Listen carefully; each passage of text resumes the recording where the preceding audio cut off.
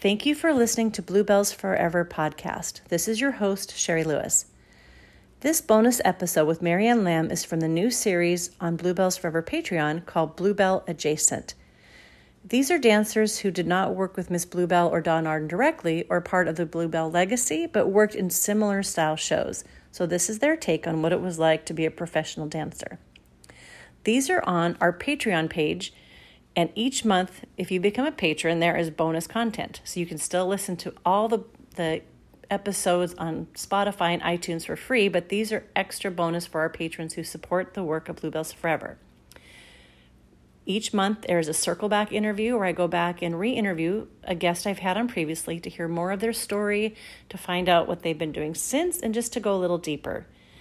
And now we have the new Bluebell Adjacent series. We also have a series called Showgirl in Training, where I interview one of my dancers who we're preparing to go to Paris in the spring and find out as many auditions that we can get her set up for and find out what it is like to audition and train and get ready to be in one of these shows.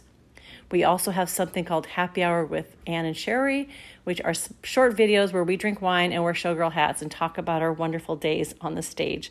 So if you're interested in this, it's very simple. You can go to www.patreon.com/bluebellsforeverpod. And for $5 a month, you support the work. $10, you get extra bonus content. $20, $25, and $50. And this is so greatly appreciated to help us to continue to preserve these stories that are so needed to be told as this community expands decades and globally. So we want to keep telling these stories, preserving and archiving. So thank you for listening. Enjoy this episode with Marianne Lamb.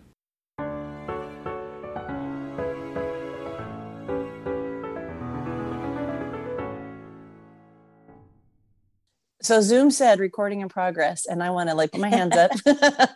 So I have Marianne Lamb, a friend of mine. We've danced together, and she is my first one on the Bluebell Adjacent series, which is for the patrons.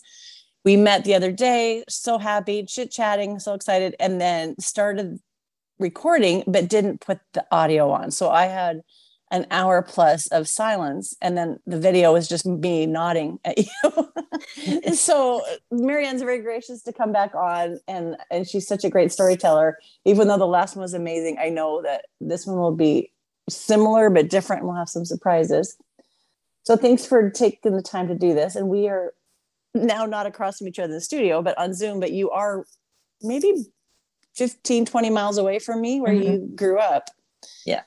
Can you just even start out by sharing why you're back here in Seattle and why that connects to your whole dance world?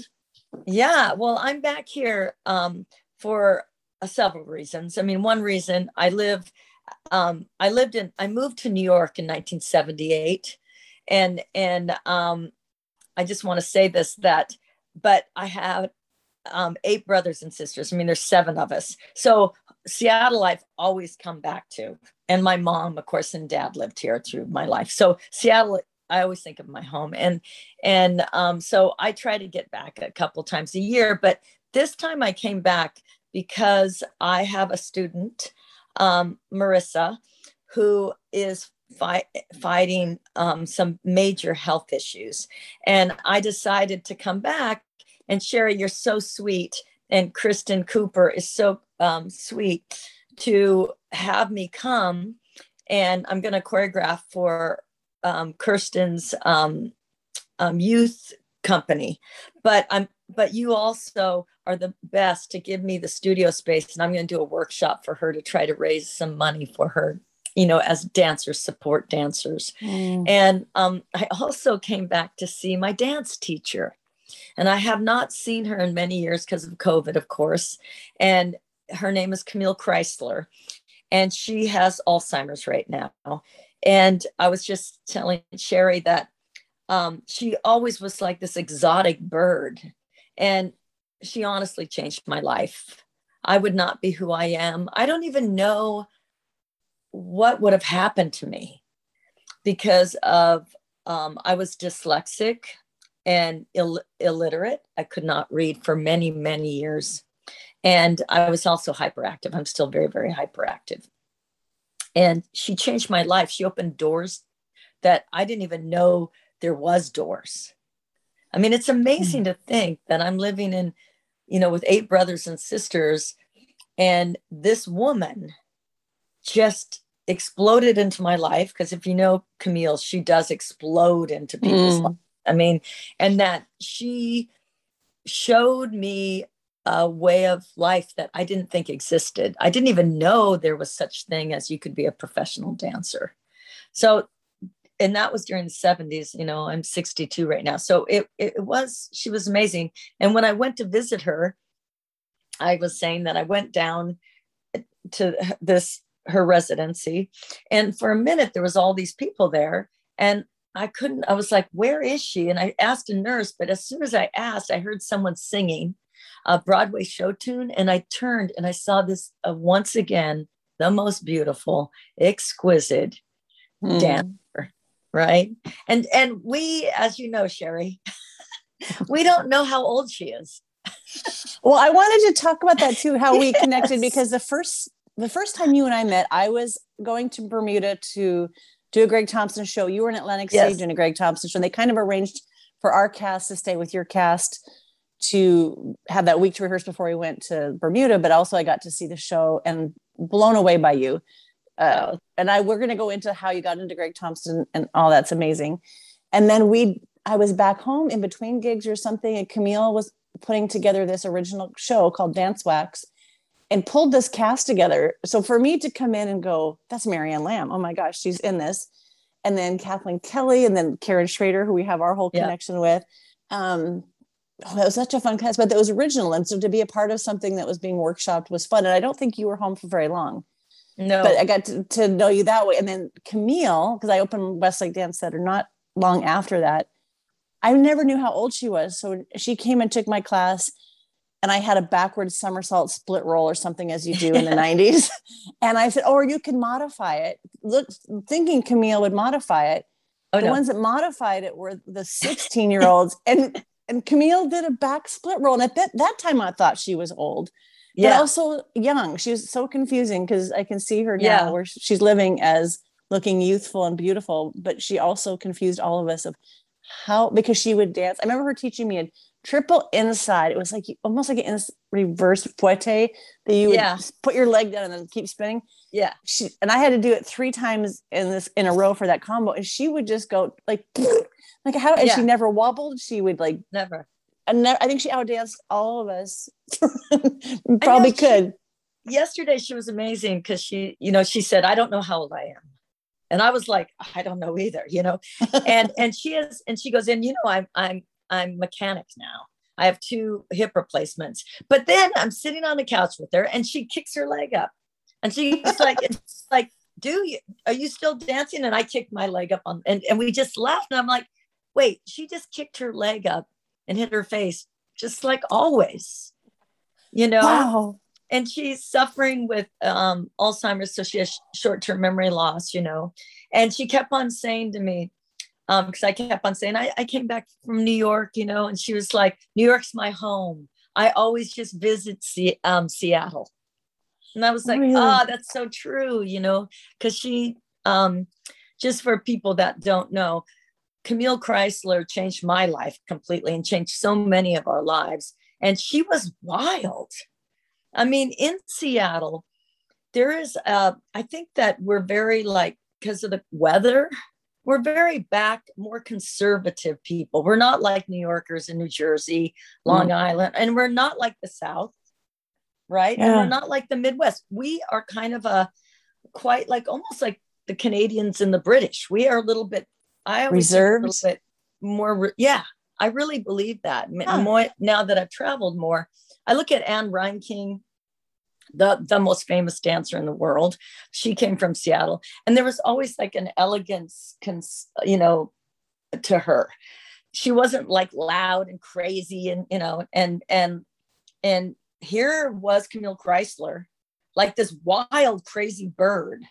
And she came from Spokane, Washington, and trained in ballet, and then went to New York. And she was one of the first dancers to dance. They used to have a ballet company. And I mentioned that yesterday to her, and she said, yeah, at Radio City Music Hall, the Rockettes would perform during the Christmas, and then this ballet company performed every spring and through the summer. And she said it was so painful because the stage was all cement. And and this is the first time I've ever heard the story. And she said they actually fought to have wooden floors put in. And she goes, it made such a difference because they realized then they could jump. Oh my God. And I realized, and I think it's so interesting because the Rockettes still are on cement. Really? That's the most bouncy, jumpy.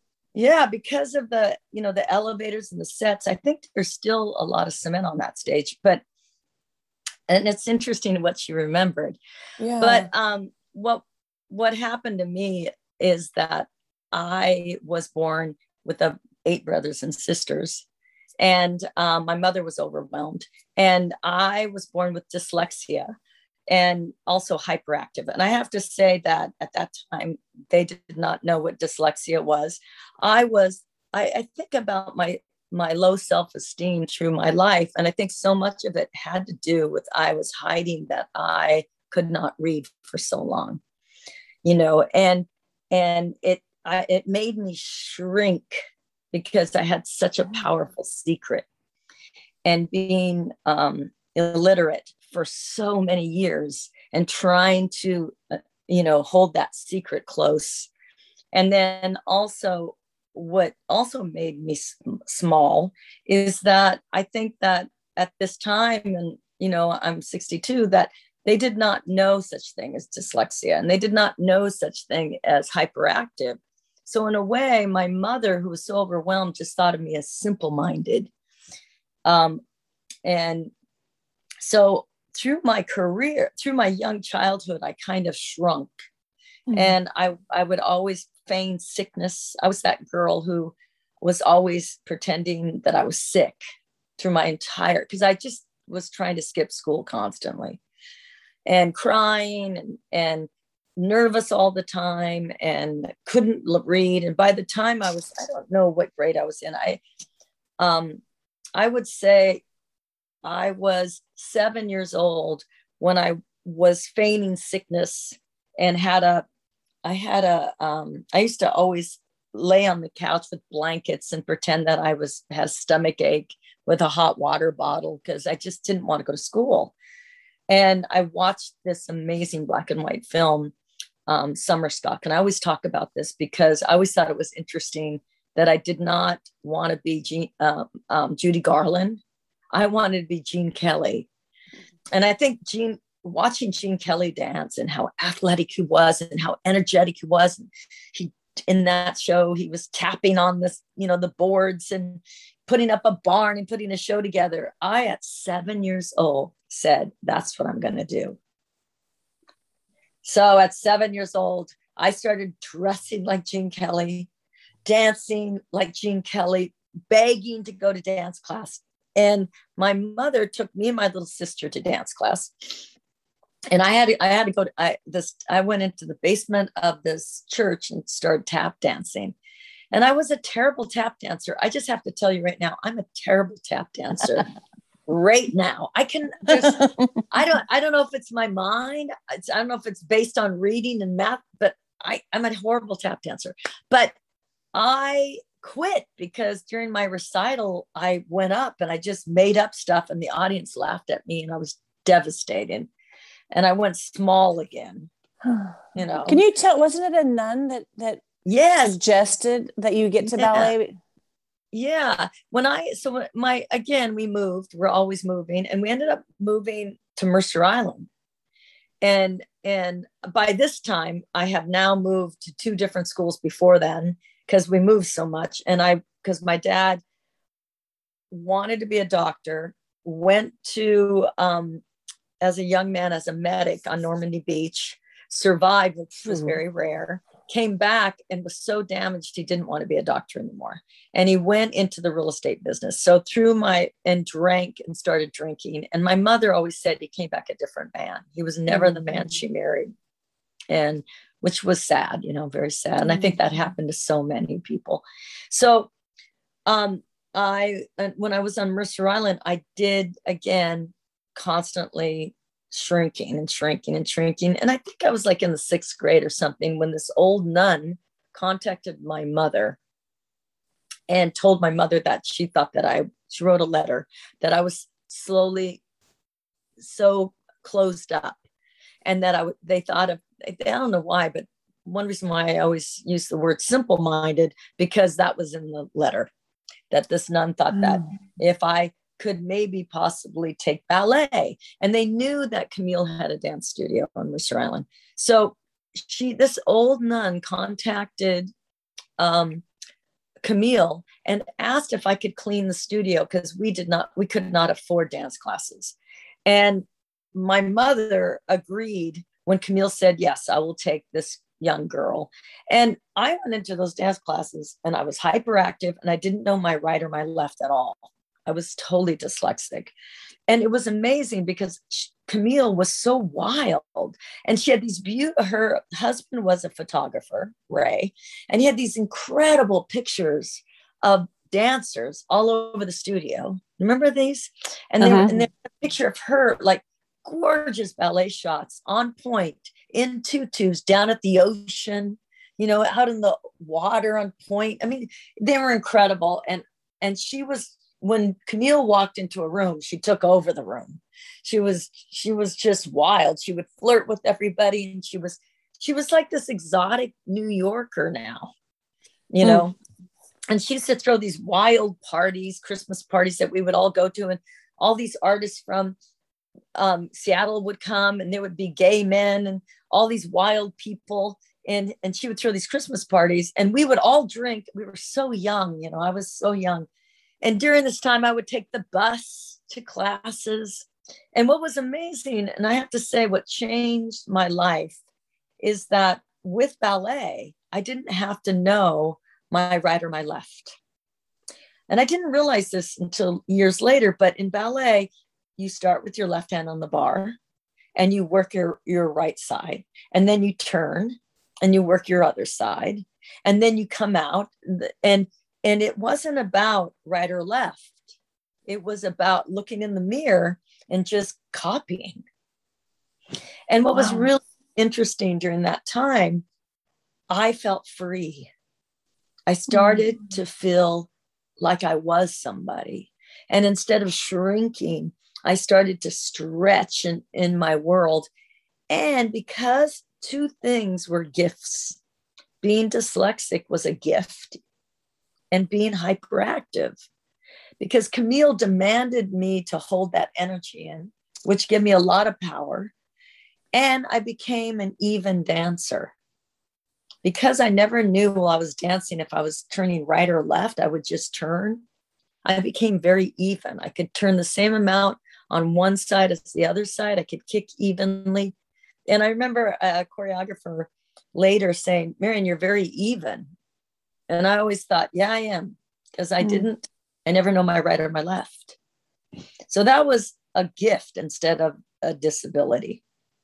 Well, even knowing what you do later on in life of being a Fosse, like, I loved how you say you're not a Fosse dancer. You are an all dancer, but you had a period in time of Fosse, which that's when to get that containment, that's powerful, because either a lot of dancers go big and it all shoots all over the room, or small and it, like how you said you started your life small and contained, and that doesn't get out. So that also makes your story, now that I picture you dancing that particular style, like, oh yeah, that's a contained energy, but it's not diminished. And Gwen, I never worked with Bob Fosse. When I first got into New York, my first Broadway show was Song and Dance. And I went from Song and Dance to Starlight Express. And what was amazing is that I, like you, from Seattle, Washington, we all knew Anne Reinking. Anne Reinking is 10 years older than myself. And Camille Chrysler, who introduced me to this amazing world, right? Said when I was 15 years old that I wasn't going to be a ballet dancer, and that crushed me, because I think every dancer, we start off and our dream is to be a ballet dancer. And she knew that I had way too much energy, and I did not have the proper turnout, and I didn't have the proper feel for ballet. Like Kathleen Kelly did. Oh, yeah. You know, she was the ballerina. She was born to dance ballet, you know, and she was in my class. So our Judy, you know, I look at them and they were the ballet dancers that I wanted to be like, you know. So when I was in New York and I was driven to go there because at 18, Camille brought me to New York City. And my first show I ever saw was Dancing. And I saw Anne Reinking on stage doing Bob Fosse's Dancing, and it blew my mind, knowing that for years, in every dance studio in Seattle, there was a picture of her laid out in that famous shot on the Dancing poster. And also all that jazz was out. And that movie, she was phenomenal. And so she was a major star at this time, major star. And one thing that Camille did also, which is very rare, and you know this, Sherry, because you own a dance studio, and your dance studio is for professional dancers, really. And so it's a little bit, you're more like Steps in Broadway dance, but a lot of dance studios are very competitive with each other, unlike your studio. And Camille was not like that. Camille was a professional working dancer. And she knew if you were going to work in this business, you had to pick up every style there was.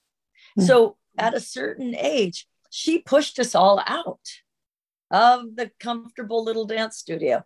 She wanted it. We came back. You know, I mean, I still took, but she was like, you need to go take from Gwen Barker. And that was Anne Reinking's teacher. And you need to go to, you know, Pacific Northwest Ballet, which I'm going to see tonight. I'm so excited. Yay! But you need to, you know, meet those people. And so she made us, who were so scared and so comfortable in her little studio, go out in the world a little bit, you know. And I didn't even know what Broadway was in Seattle, Washington. You did two things in Seattle, Washington. You became a ballet dancer, or you went to LA. You are, you know, and if you're lucky, you would even go like what you and I did. We got introduced and ended up in Vegas. But even Vegas was exotic to us. But New York was way exotic. Well, let's talk about that, because even when we met up the other day to do the recording that didn't happen, how a lot of people know you from your Broadway days when you come and do all these workshops. I don't know how many people know you as your production, floor show, cabaret, showgirl days. And there was a reason, and a reason that resonates with a lot of us is either we didn't know how to explain what we did, or we didn't think it looked good on our resume, or ballet dancers I've talked to said it kind of got poo-pooed on, that if you go to Vegas, you're a sellout. Ballet or Broadway is like, oh, nobody does Vegas. So I think this is a sad thing that a lot of us have this beautiful part of our dance story that doesn't get told. Yes. So, and that's because of Bluebell. Oh, that's what we're doing on this podcast, is these stories are being celebrated, and all these amazing women that stepped out of their dance studio, that stepped out of their country for a lot of them, and pursued something that a lot of people didn't have encouragement to do. So Camille's in this part of your story too, right? Of how you ended up work. Can you tell about that? And also how old you actually were? Yes. Well, what happened was when she told, I mean, there are a couple things that happened, and I'll tell them fast. One thing, when I move so much, it's hard to make friends. You know, people think that you move all over the country, it's hard to make friends, but it doesn't matter. It's hard when you move from school to school to school to make friends. And thank God for the dance studio, because the dance studio became my tribe. I became friends with people that were in all different schools. So it gave me confidence. So when I was in a school and I was not popular, I didn't care, because I lived in my dance studio every day after school. And I know you did too. I mean, we would dance 3 to 4 hours a night after school. So when I moved to Newport High School, which was a very, you know, uppity, from Mercer Island to Newport, I decided to audition for the first time, the cheerleading dance team, you know. And by this time I was an amazing dancer. I mean, I had trained, I lived in Camille's dance studio.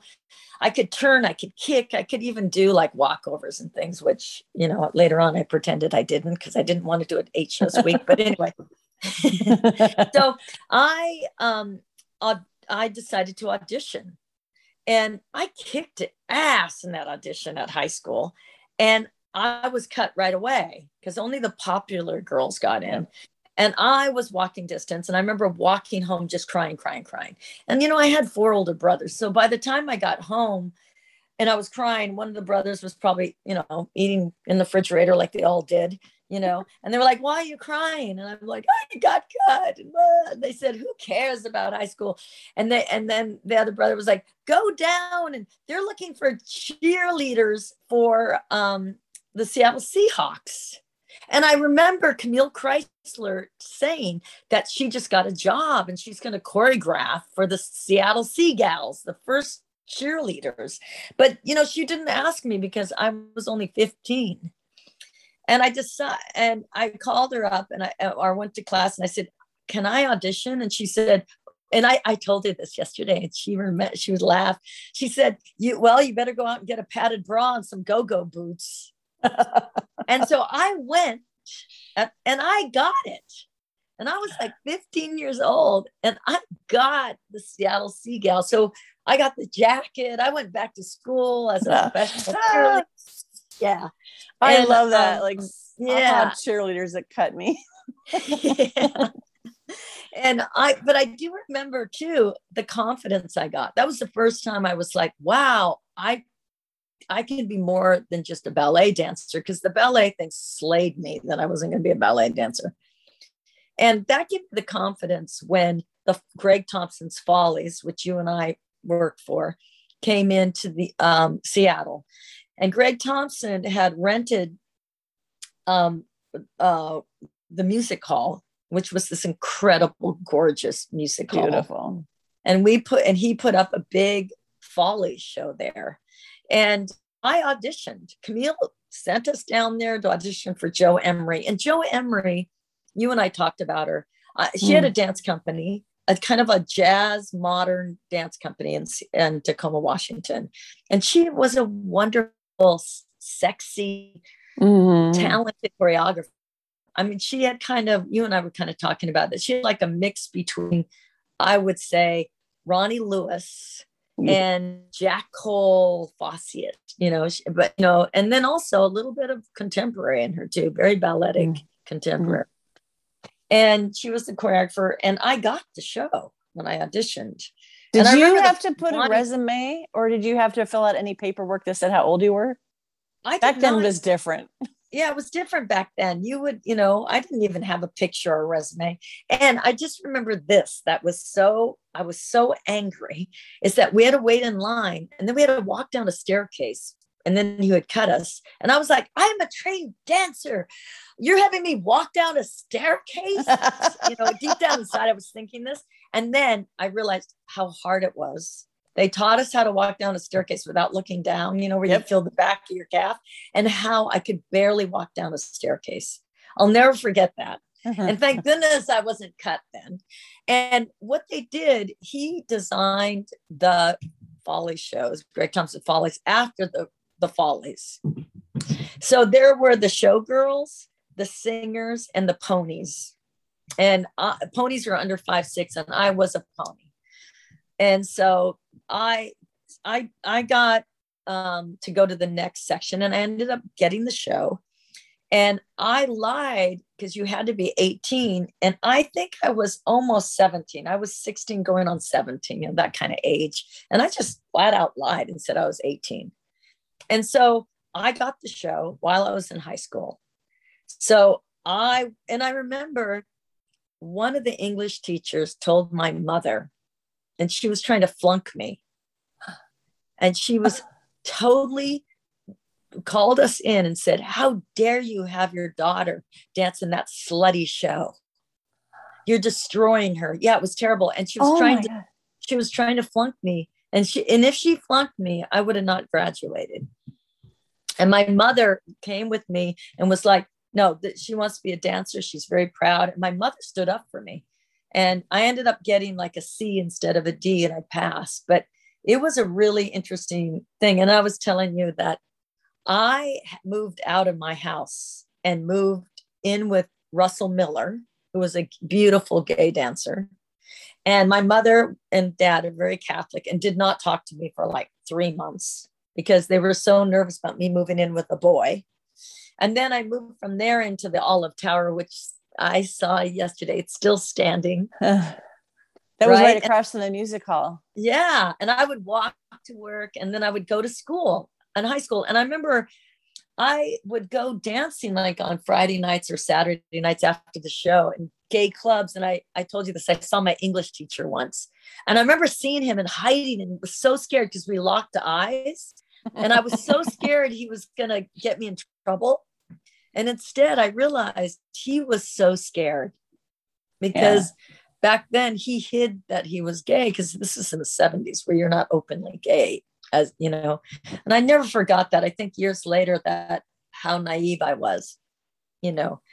But so to make a long story short, out of the deal I made for my mother was that I would graduate if I took the Follies, and I would also go to my prom, because she thought those were very important things. I didn't really care about either of them. I just wanted to dance.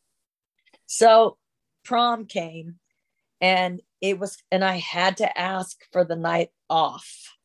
And it was, we didn't have understudies. Yeah. So I was really scared. And I went to Greg's office and said, I need to talk to you. And I sat down and I confessed to him that I was not 18 and that I needed to leave the show right away after the show, because I had to go to my prom. And he was like, what? And he was like in shock that I was not 18. He was kind of mad. He was like, I could be sued. I could be in trouble for this. This is like child labor. And then I started like almost crying. And he was like, do you have a date? And I was like, no, I don't have a date. Do you have a dress? No. And he goes, okay. He backed off and he said, you can take the guys and let them wear the white tuxes in the finale. So I took 4 gay men and 2 straight men with me. There were 6 of them. And he goes, and then use the understudy gold lame dress that Julie Miller was the star at the time, that she did not end up wearing. And you can take okay. And then he was like, yeah, and you can take the limousine, because we had a limousine back then.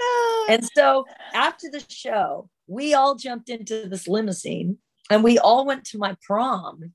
And all night long, all these gorgeous gay dancers and men danced with everybody's date. And I was in a gold lame dress, and we danced all night long, and it was so fun. It really was fun. But that was a crazy story. It's a scene from a movie when you get cut from the cheerleading team and then you come back at the end of the year in a limousine in a gold lame dress with the most handsome men who would probably could outdance any of those cheerleaders that did make the team. It's just beautiful justice, and it's also so fun. It's just such a show person's dream, because that's a scene that you'd have to make up, but no, you actually lived that.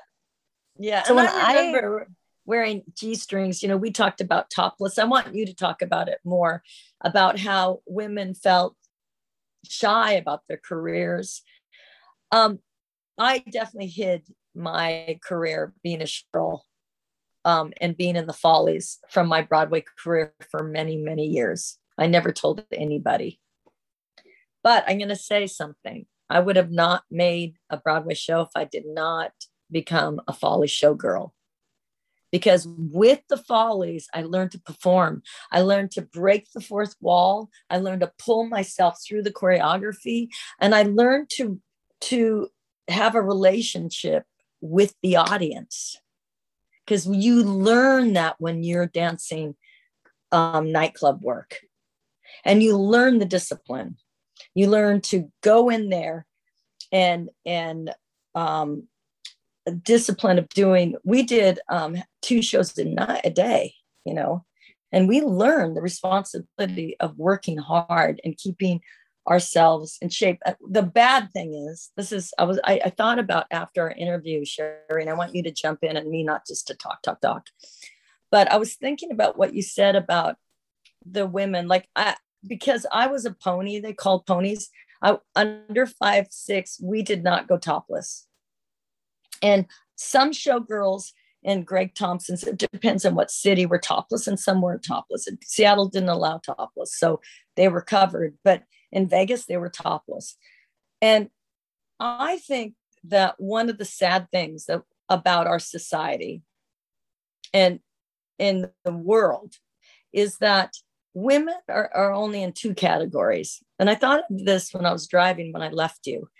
Either we're considered sluts or we're considered virgins. Mm-hmm. I feel like there's nothing in between. And when you look at a man and he's all jacked up and has no shirt on, we don't look at him and think, is he a slut or is he a virgin? We don't put men in categories like that. But our society really puts women in categories. Either you're the good girl or the bad girl, period. And being a showgirl, and to me, 99% of the showgirls were amazing ballet dancers and amazing trained dancers that were too tall to be in dance companies at that time, because a tall woman on point gives you another 4 inches. Mm-hmm. So they're over 6 feet tall. And our jobs in this business are to create fantasy. And when you look at, like tonight, I'm going to the Pacific Northwest Ballet, those ballet dancers have been trained to not look like humans. They're trained for us to watch these amazing, creatures on stage. So we go into our imaginations and we live in this magical world. To me, the same thing is Las Vegas. Mm-hmm. Those lead showgirls coming down with those jewels and those costumes and topless with their feminine energy is not that they're sluts and they're not talented.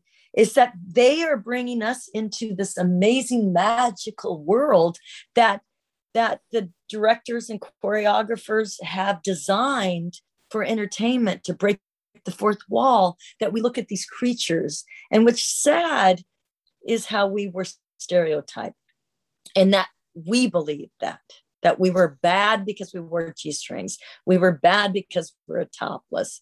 We were not talented. We did not get to embrace our feminine power on stage. That's where I would love to chime in, because that's a lot has been retroactively healing around my story without it being topless, that I would love to go back and tell myself that you are gorgeous and this is pure. My story, when I auditioned for Miss Bluebell, she was still auditioning people back then, 300 people on the stage. I was one of the 6 that they kept to go to Hello Hollywood Hello. So even though that you make it, it doesn't hit you that like, that's really special. You were picked. Yeah. But you're just like, then we had to drop our tops for Miss Bluebell, and she did it so respectfully. But then I had to tell my parents that I was going to be topless. Yeah. Well, my mom hung up on me. She said no man would marry me. My dad said I wasn't his daughter anymore. Anyway. So I was going to tell Miss Bluebell I couldn't do the show, and I cried the whole way there. And I'm like, my parents won't talk to me. I'm going to go to hell, because I was very conservative Baptist. I was going to go to hell. Yeah. And remember Miss Bluebell hugging me in her hotel room, because this was to sign my contract, and just saying, these are good girls. These are talented girls. Many of them are married. Many of them are Christian. Many of them lead this kind of life. She said, I want you to choose what you want, not what your parents want. Right. And so that was a huge turnaround, but I think I didn't fully embrace it until after I was done doing these shows of How Beautiful, because I talked to you, and I don't know if you want to share a little bit of your story about sexual assault and how women are either like, you always are on guard and your body is dangerous and it's going to cause men to sin, or it's going to be assaulted or gawked at. But we would do these shows and nobody looked at us sexually. I mean, I'm sure there's guys that I heard that came to the show because they want to see the boobs, and then they forget that and they go, oh my gosh. Oh yeah. But you would go out afterwards and be leered at and grabbed at a bar, at a grocery store, but never on the stage. There was something that there was this regalness that made it not feel slut or virgin, what other people saw, and then whatever garbage we brought in from how we grew up or what we were told. Right. sexual assault, that you're bad if you do this. And yeah, there was a lot that was already honest that we were probably working out for some healing on stage. And a lot of it didn't happen till we were done with the shows. And part of me wants to go back and just celebrate. Right. That and part of myself. I think people don't realize too, that to train to be a dancer takes years and years and years and hours and hours and hours and hours. And it is a silent performing career. You're not using your voice as a dancer. Of course, on Broadway, you end up using your voice, but most ballet dancers, biggest showgirls, we don't speak on stage. And so we're very innocent. After school, we're in dance studios for 4 hours a day, every day except Sunday, in rehearsals. We live a very quiet, kind of naive life in some ways. And then we go out in the world and the workforce, and we don't have social skills like the girls that were in high school and like partied with guys because we never partied. We were always training. So we have naivety. Also, dancers tend to be, and also that's why we're called show kids, right? We're always told what to do. I feel honestly, because just like you, I had a huge performance career. And I don't feel like I really grew up until I stopped doing 8 shows a week, because I was always told what to do. I was always, my days were always full. I couldn't go out and drink every night at 11 o'clock at night. I had a kind of a naive lifestyle, but emotionally I didn't grow up. And I think that really played with my sexual assault, because I begin to trust the men that are in my dance studio, because 95% of them are gay. And the other 5% that are straight are just like me. They've been training their whole lives, as dancers. So they're not like, over sexualizing women. So and also as a dance partner, you get physical with a man very fast. You can go into an audition and get physical with a man very fast, because you're going to partner with him physically, and you got to put your life in his hands. So there's an intimacy right away without even knowing their names. So when I was a Sea gal, I was in high school. So I never went to the parties. And then I told you this already, but we used to, because this was, the 70s, I used to look at the Sears catalog, and that's how I did my clothes shopping. And I remember saving every penny I had to buy this beautiful coat, these powder blue pants, these cork shoes, and this fluffy top that I was going to wear to my Seagal party with the football players. Because back then you used to party with the football players. You cannot do that now. They have a lot of restrictions. And I was, I lied. They didn't know I was, 15, 16 years old.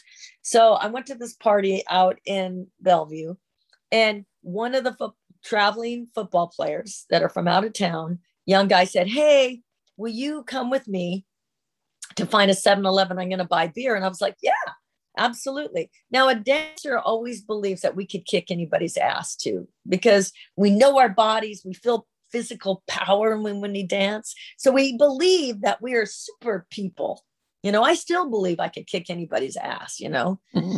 And I got in the car with him, and I showed him the 7-Eleven, and he ran in and got beer. And then on the drive back, he did not go the way that I told him. And he pulled off on a dark road, and he sexually assaulted me. And he tore my brand new coat and my brand new shirt, and I just remember seeing the buttons on the floor of the car. And I had never been with a man before, and I went into shock.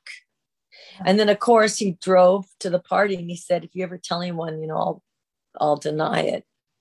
And he just got out of the car and left me in his car. And I slowly got out, and I got into my car and I drove to a Denny's, and I sat there and cried. I remember the Denny's waitress saying, "Can I help you?" Because she could tell that something horrible had happened. I'm sure my makeup was a disaster. My clothes were ripped. And I just sat there and I said no. And I sat there for several hours. And then I went home and I never told anyone ever. Because I blamed myself that I put myself in that situation. And I think that, you know, I just squished that memory. And I think that women, you know, in this business, most of us had those stories, some kind of story like that. Yeah. Dancers had that story because we thought that we were able to fight people off.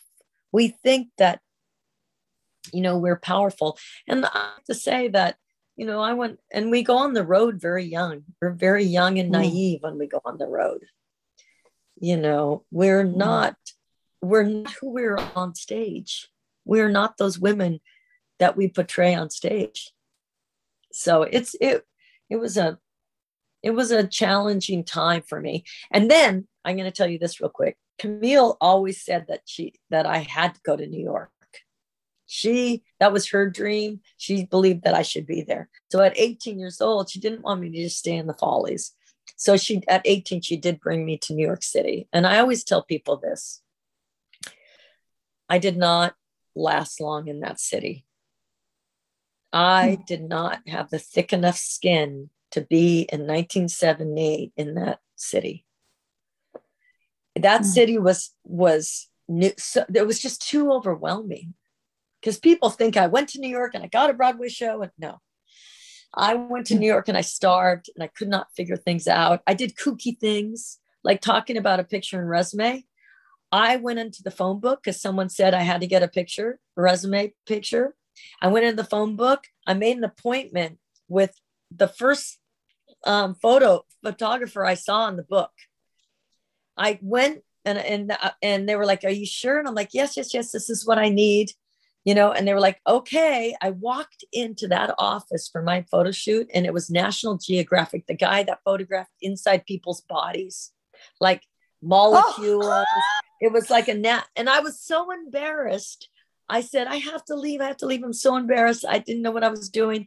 And the guy laughed. He thought it was the funniest thing. And he had his assistant shoot me and make an appointment at his apartment. And the assistant was so poor. He didn't have a mirror in the bathroom. I used his toaster to put my makeup on. But, God. You know, that's how naive I was. I was, you know, naive. And then I went back to the Follies. And then I want to hear all this. I was in New York in between shows. I think coming back from, I was very naive that I looked in the paper in New York and saw an audition. I went to someone's apartment. Yeah. For an audition. And I'm like, all the ways I could have died of just that naivete. And that we're still here to tell the stories, but there's things I did now. And I'm like, if my daughter told me she did that, but I think in the 70s, no one was really looking out for us. And so you just like, oh, okay, I'll go to your apartment. Some strange person I don't know.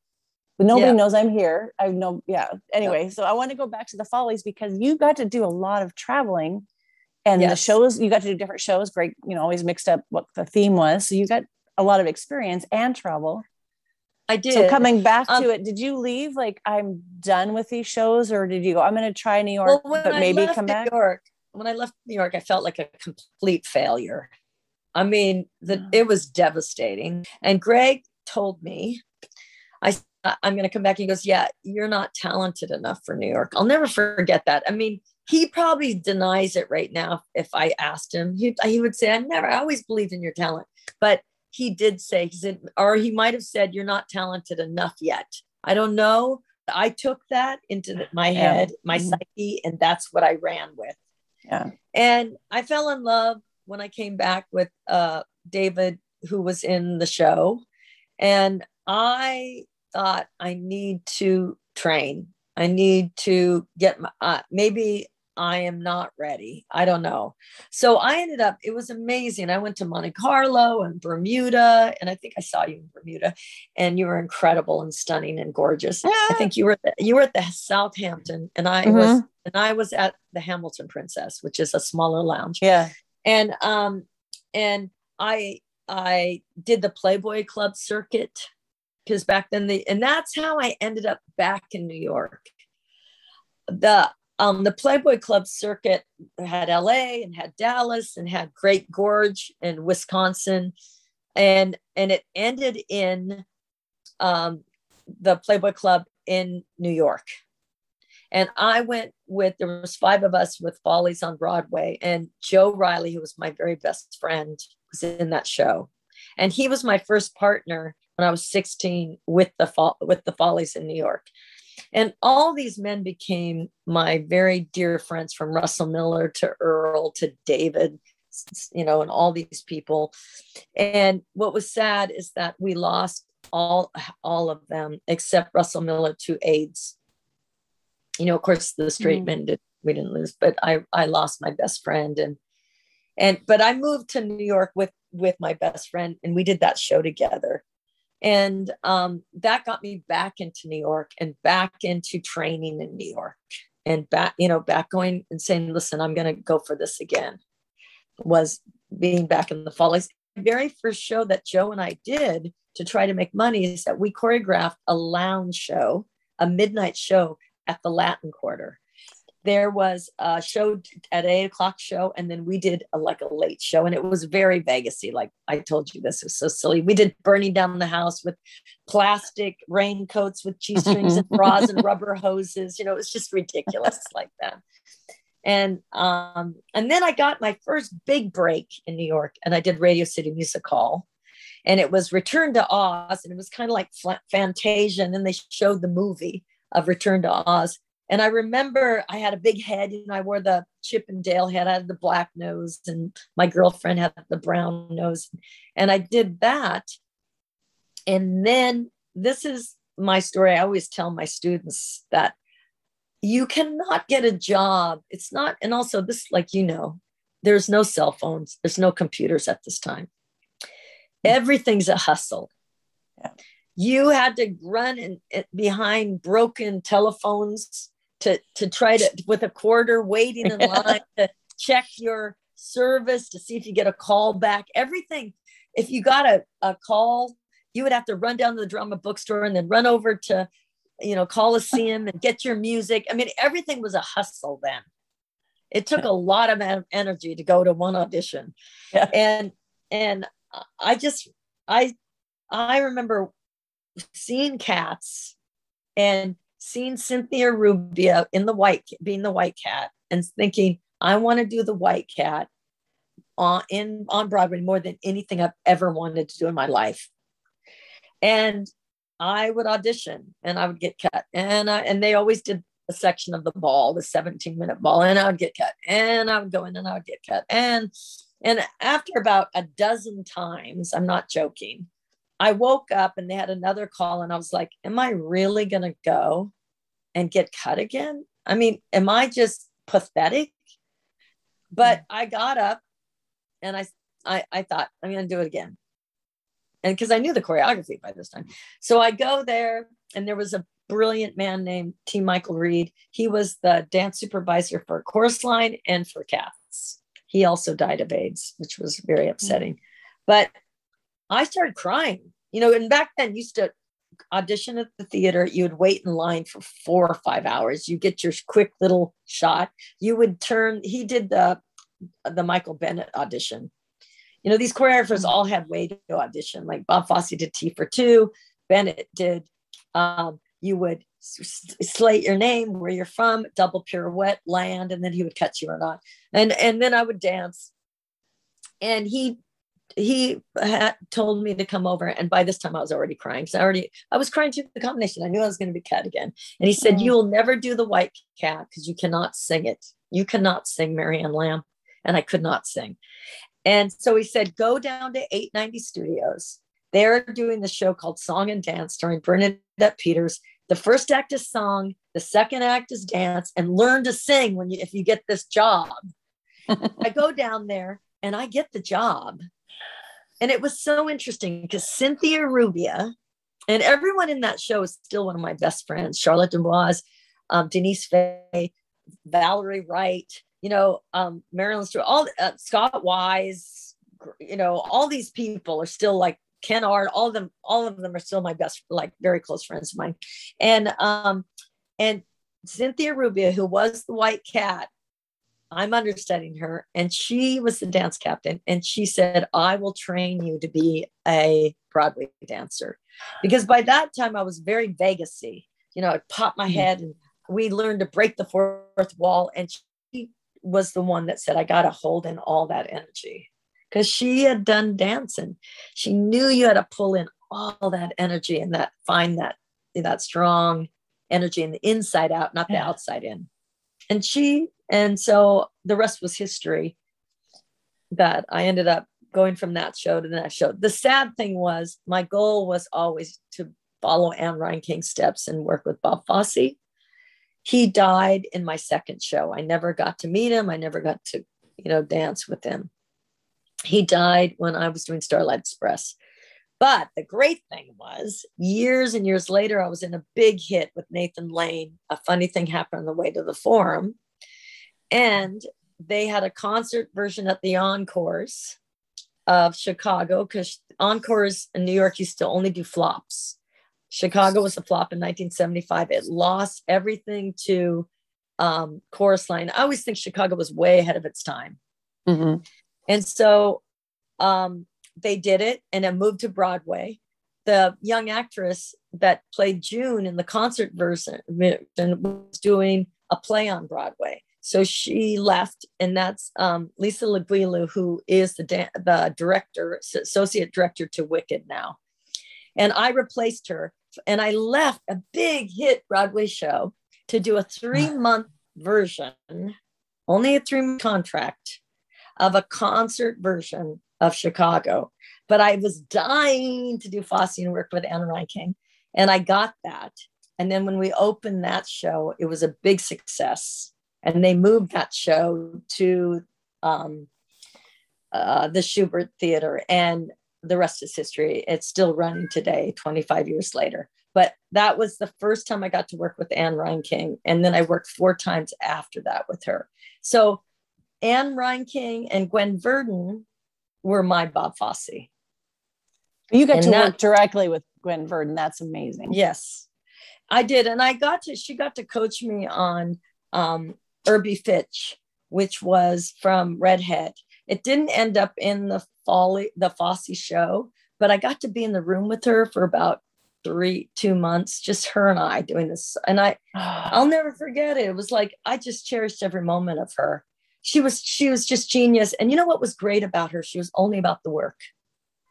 She was about the work. She never attacked you personally. It was just the work. And she was serious, and she was brilliant. And I think I told you this.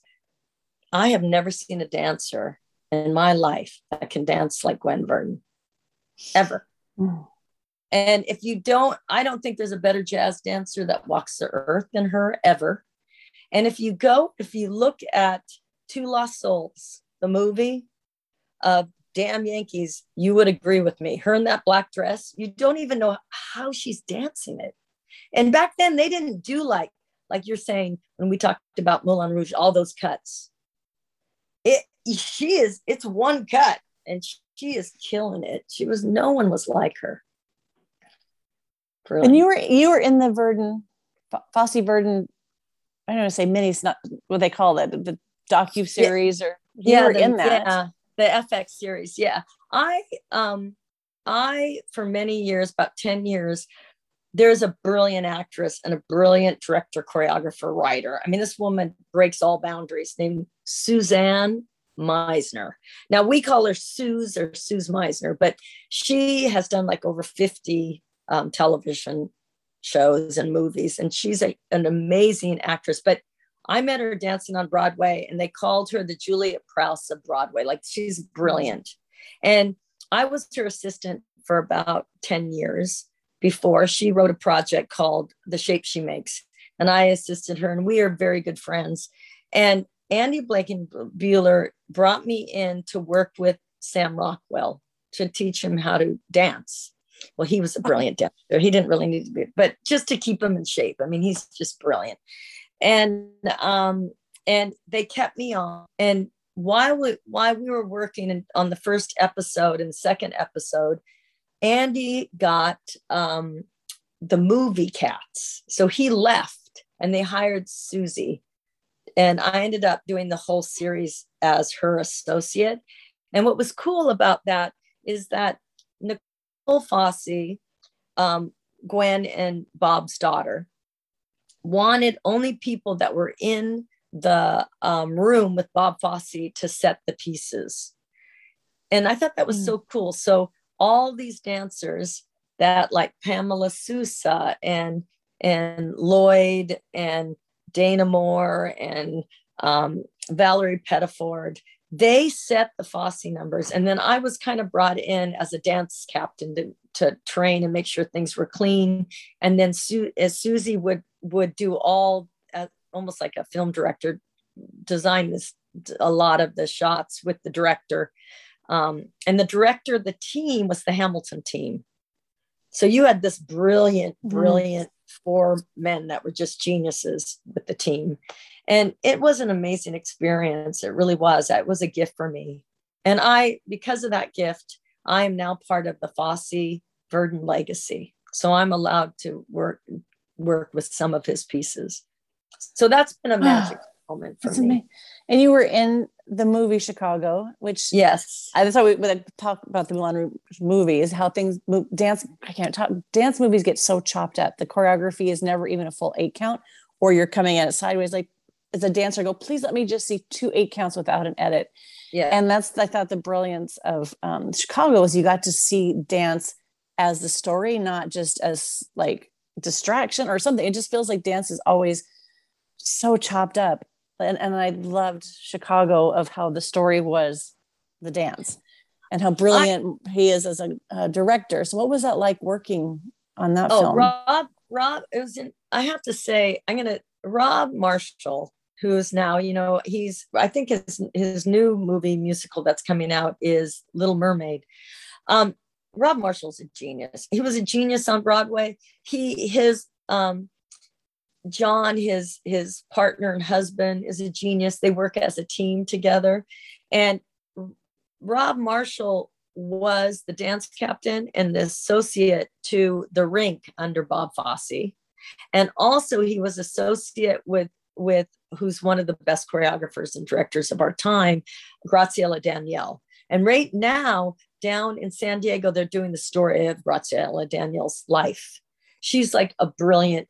And so he's from the Fosse world. He really understands the movement, and he worked under 2 geniuses, Bob Fosse and Graciela Daniele. And he's just the most amazing man to work with.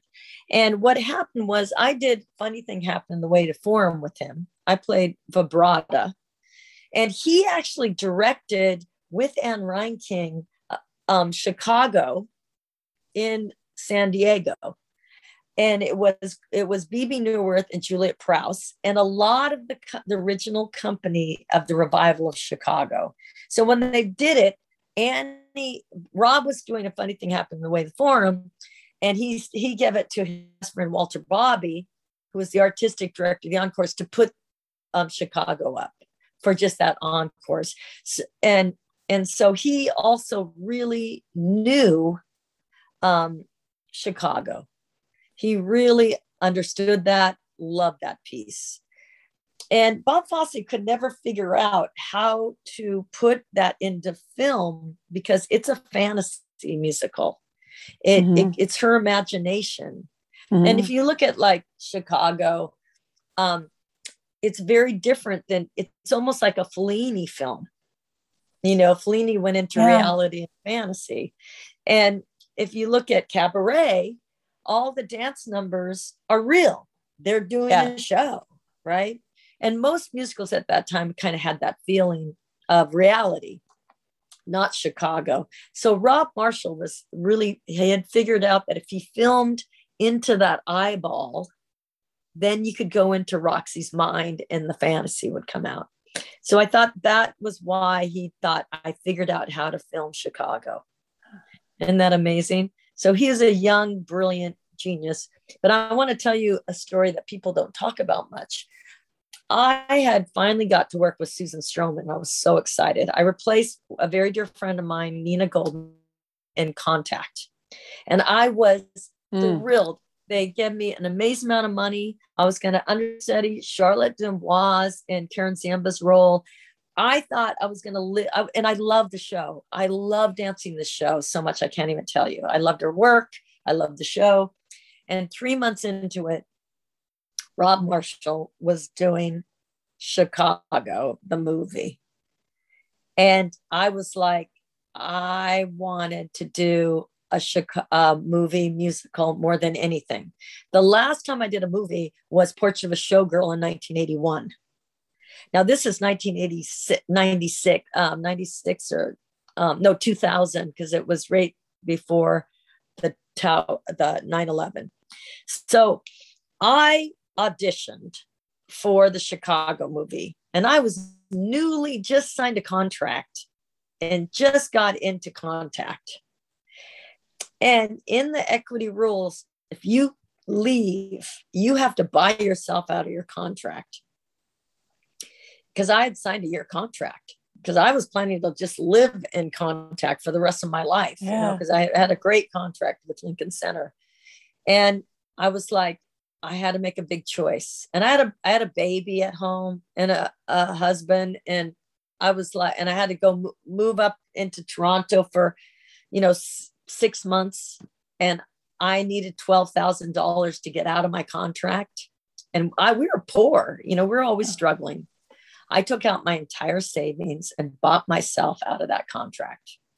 Oh my gosh. And I just jumped into the lake. I was like, I'm going for this. I'm sure they'll never hire me again at Lincoln Center. I'm Susan Stroman. I'm sure, she was like, what? I just paid for all this money to get her in. The great thing is my girlfriend that I replaced, her job ended. So she went back into her old spot. I went and did the movie, and it was the best thing I've ever done for my career. It was one of the most amazing experiences I've ever had. And I learned so much about film, and it was magical. And of course, I'm going to just say it, I made a lot more money than $12,000. So you probably did okay. Yeah, I did okay. And you also got great, because I know there's dancers I love that get in film and I can see their face for a second and like, wait, I think I saw them. And then you rewind. You have such great spots. Like you're right next to Richard Gere in a couple of things, and next to Catherine Zeta-Jones and Cell Block. I mean, I love that I didn't have to search for you. You also have such a distinct face. Like I look at those old Follies promo photos and the flyers or posters that they had. I had a little fan crush on you back then. And then I saw you, because you just are so spectacular on stage, the shape of your face and how you use it. Because, all those things going for you. And then you work so great with the camera. Like there's looks that you give to the camera that it's not the pretend acting. It's like, that's that part of you that just, that fierceness. So it was fun to see you have such great spots and to see, I do have to say, I also came to see Fosse on Broadway. I was so excited to see the show. Worked it out with another teacher at the studio. We're going to come see you in the show. That we were going to go take class. I go out that morning and I'm going to get bagels for us. And there's nobody on the streets of New York anywhere. I'm like, is something going on? And then I saw umbrellas like spiraling up to the high rises. And I came back and go, we should turn the news on. It was the hurricane. Oh, yes. So we went to class and we were soaking wet and they were closing the class. It's like, no, we came to New York to take class at Steps, and we went Broadway Dancer. I think we could take one class. Then we found out that Fosse was one of the only shows that stayed open. And so I remember the whole audience smelled like wet dog, because we had all come in from the rain and we're all sitting there wet and cold. And then it says the understudies. And I'm like, Marianne was one of I don't know how much of the cast made it in, but you didn't make it. I guess the subways were flooding in Connecticut or something. I couldn't. But I came to see you on Broadway, and I was so excited. And then you weren't in the show because of the hurricane. Yes, I didn't make it in, and trains flooded. And I live out. About that time, I lived outside the city. Yeah, I didn't make it in. Is that Are you on the soundtrack of the Fosse? Yes. Were you the original? Okay. Yes. That show was amazing. It was amazing. And that was an adventure because, and I think that's funny too, because I was working with Anne Reinking, right, on Broadway. in Chicago. And I auditioned for Fosse with Chet Walker. And then my callback, I came back then like 2 days later when I had a callback, and it was Anne Reinking. She didn't even tell me. I was like, "Hi, Annie." I had just danced the night before with her. Yeah. And she directed and choreographed that. It was just, that was my second time working with her. I just loved working with her. How can I ask how old you were when you did that? The Fosse? You know, I should know my age. I would say, I know maybe 48. I don't remember. You know, it's really funny. My entire life is not about like how old I was, what show I was in. But I was older. Yeah. I was old. I had children. Well, there wasn't a lot of that cast. And that's what I love of Fosse dancers. It's like, that shouldn't be put on 20-year-olds. Like when I see people doing Fosse, it's like, they can be amazing dancers, but it's so different. Like Alice Yearsley, I don't know if you know her. Oh, yeah. Oh no, I danced Jerome Robbins Broadway with Alice. Oh, you danced, because she was teaching Fosse in Seattle. Yeah, and she danced with Bob Fosse. She was in the cast of Charity. I actually set here in your studio, with Kirsten and her, I set oh, that's right, the trio. Oh, I can't remember the name of the number from Fosse that Elizabeth Parkinson did. I set that on her. Yeah, that's right. She's a brilliant Fosse dancer. I'm going to say something that's really interesting. When I worked on Fosse Verdon, the television show, I realized that in Chicago, the girls were young. The only people that were older was Gwen and Chita Rivera, but the girls were young, and I think that why they came across like Candy Brown and Graciela Danielle and all those brilliant dancers is because they were directed by Bob. But they were young dancers. He loved young women. They were young. It's just that he found that depth in them. Now, Gwen and Cheetah were not young. Those leads were, I think, 45, 55, something like that. They were like 10 years apart. But the girls were young. But when we did Chicago, we were all older. The lineup on the lineup was older. And when we did Fosse, and when Annie came in, she brought in a lot of the older dancers like Valerie Pettiford, myself, Jane Lanier, Mary McLeod, Lainey Sakakoro. By that time, we were older when we were brought in. You got that style down. Yeah, Kim Morgan Green. Yeah.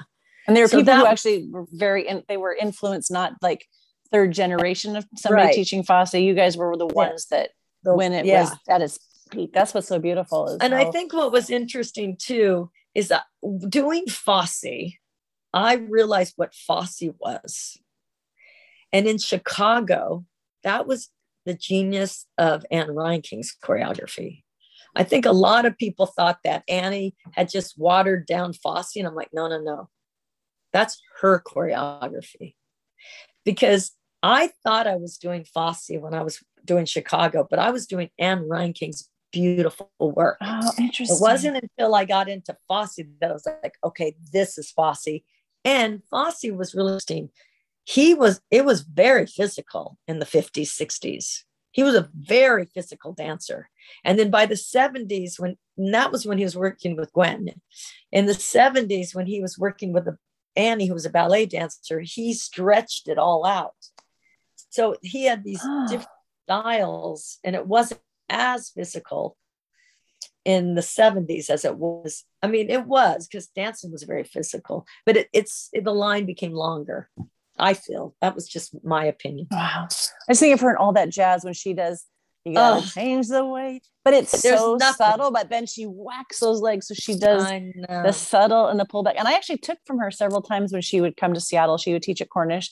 And I learned the opening of chorus line from her and some original Fosse stuff and some of hers. And I think her versatility always gets probably minimized of her as a Fosse dancer, but she was all the styles.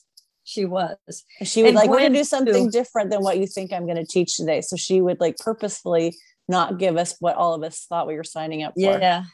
And Gwen was interesting because when I worked with her, she was, older, much older, and she had kind of a shimmer. And I don't know why she shook. I never knew why. But when she danced, it would stop and she would just the room would go still. She was so powerful when she danced. She never shook. She could dance full out. One time we were working on Sing Sing and she was like, come on, guys. And they did the full crazy overhead lift with her. And we were like, don't drop her. She's Gwen Verdon. But both Gwen and Annie, and Cheetah, I got lucky because I also got to work in The Visit. Those women, when they kicked it in, the air went out of the room when they started dancing. There's just nothing much. Yeah, you get to witness that. There's a guy I interviewed, Miles Riley, who his story about Broadway, and he worked in Paris at the Lido de Paris, but he was talking about going to, it was an audition or rehearsal, that he said there's this odd woman who was dressed really kind of flamboyant and strange and had that raspy voice and was telling him something about him, to work on or something. And he goes, wow, you sound just like Gwen Verdon. She goes, honey, I am Gwen Verdon. So I'm like, you were in the presence of Gwen Verdon and didn't know it. So I just these treasures that we no longer have, that in this generation of the Fosse dancer too, is that be able to actually legally teach it. Because Stanley Perryman taught off and on at Westlake. I don't know if you worked with Stanley, he was Fosse, but we're losing these people, and to not let it get bastardized, or when people think they're doing Fosse that really shouldn't be teaching it. Right. It's not right. It just feels like it needs to be in the hands of those who worked with Gwen, with Annie, with you.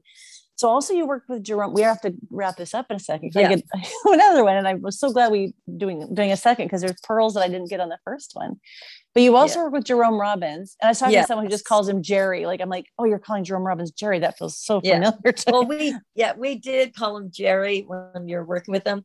I got very lucky. I always tell this story, but I did 3 months pre-production, 6 months rehearsal, and two months of previews, and then we opened Jerome Robbins. We had a cast of 62, and it was one of the most amazing times in my life. And I just want to tell you that I think he changed my life as a dancer. And I think that I would not have had, there's several people in my life, Camille Chrysler, Jerome Robbins, and Ryan King, that I feel like completely changed my approach as the artist. And Jerome definitely was.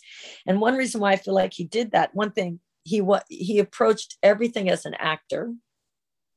Everything, he believed dance was, you're just an actor, and that you use your body and you have more energy, and that dance is internal, not external. And it's your responsibility to move the story forward. And that's when you step on stage, you have to have a history, and you have to know what you want, and you want it, and then you go get it.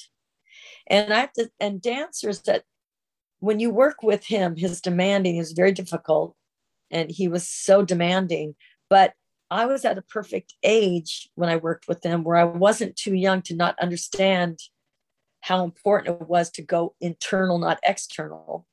And I was not too old to not think that an old dog can learn new tricks. Mm-hmm. So the truth was that I was able to really learn how to approach my work, and that choreography is just a script, and that it's my job to be as honest as I can, to pull myself through someone else's steps and be as honest as I can in that environment, in my imagination.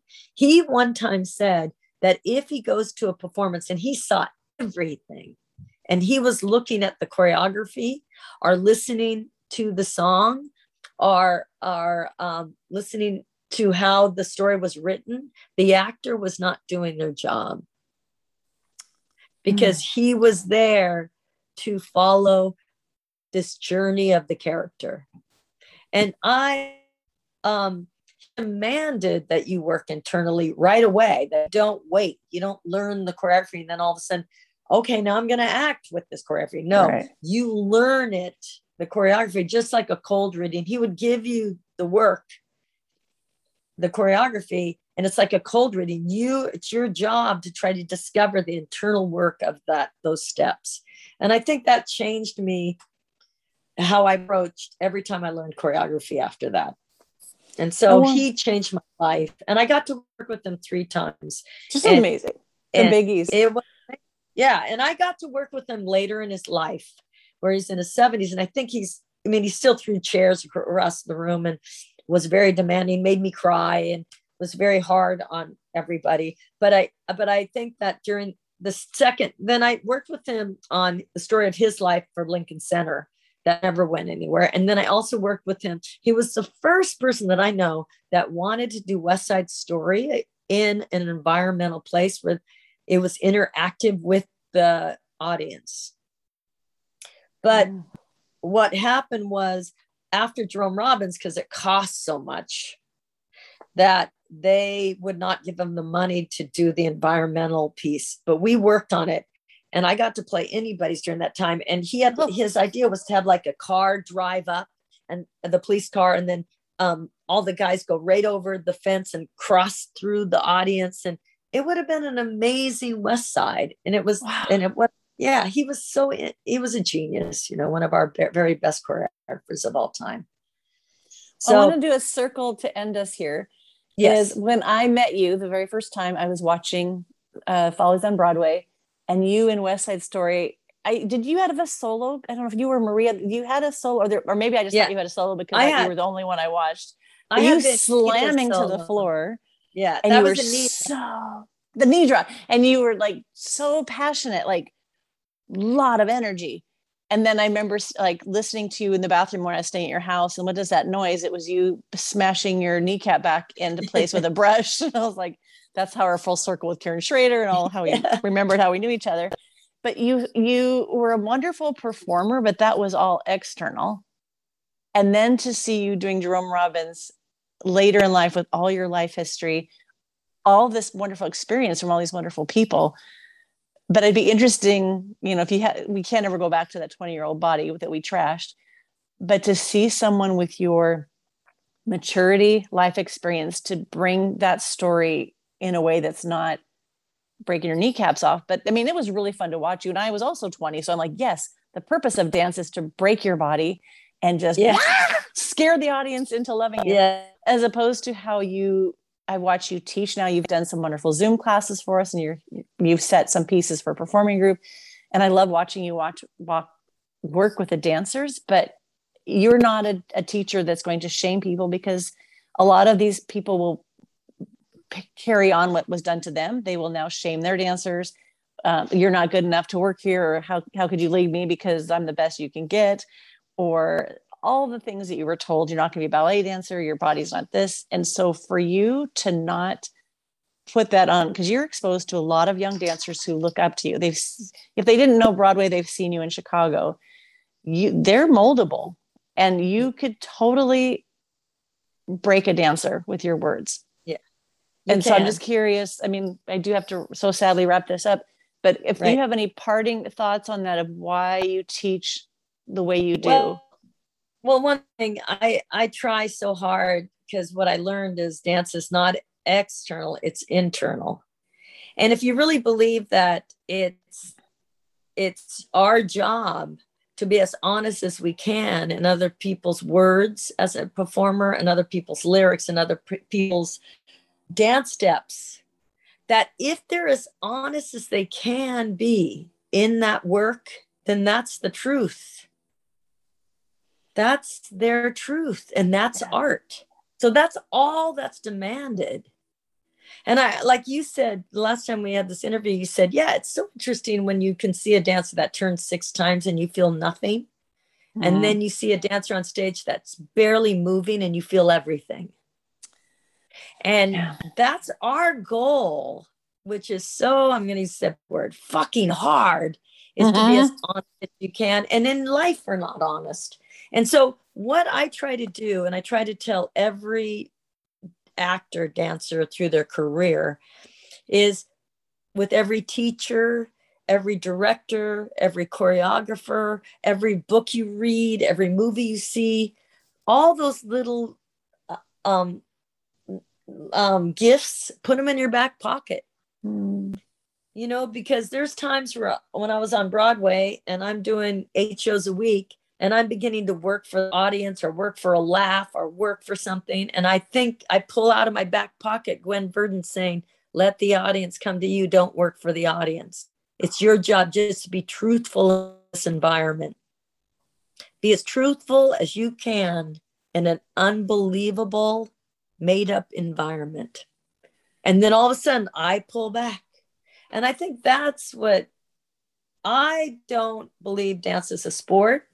I don't ever want it to be, you're never an athlete. I hate that when they say, oh, dancers are athletes. I hate that. No, because athletes, go watch football and basketball if you love sports.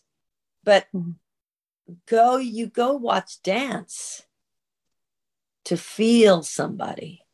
And I learned that from Jerome. Amen. That's a way to end. This is the way we end. Okay. That I love there's so I love Marianne, thank you for doing this again after my goofiness of recording wrong. I feel like it was like I felt so embarrassed to ask, but I'm so happy to have another hour and a half with you. So I will also see you tomorrow because you're going to be doing that for Marissa, and I love that your heart is here to do that. Dancers giving to dancers. All right, you take care, my friend. I'll see you tomorrow. I love you. Okay, bye-bye. Bye.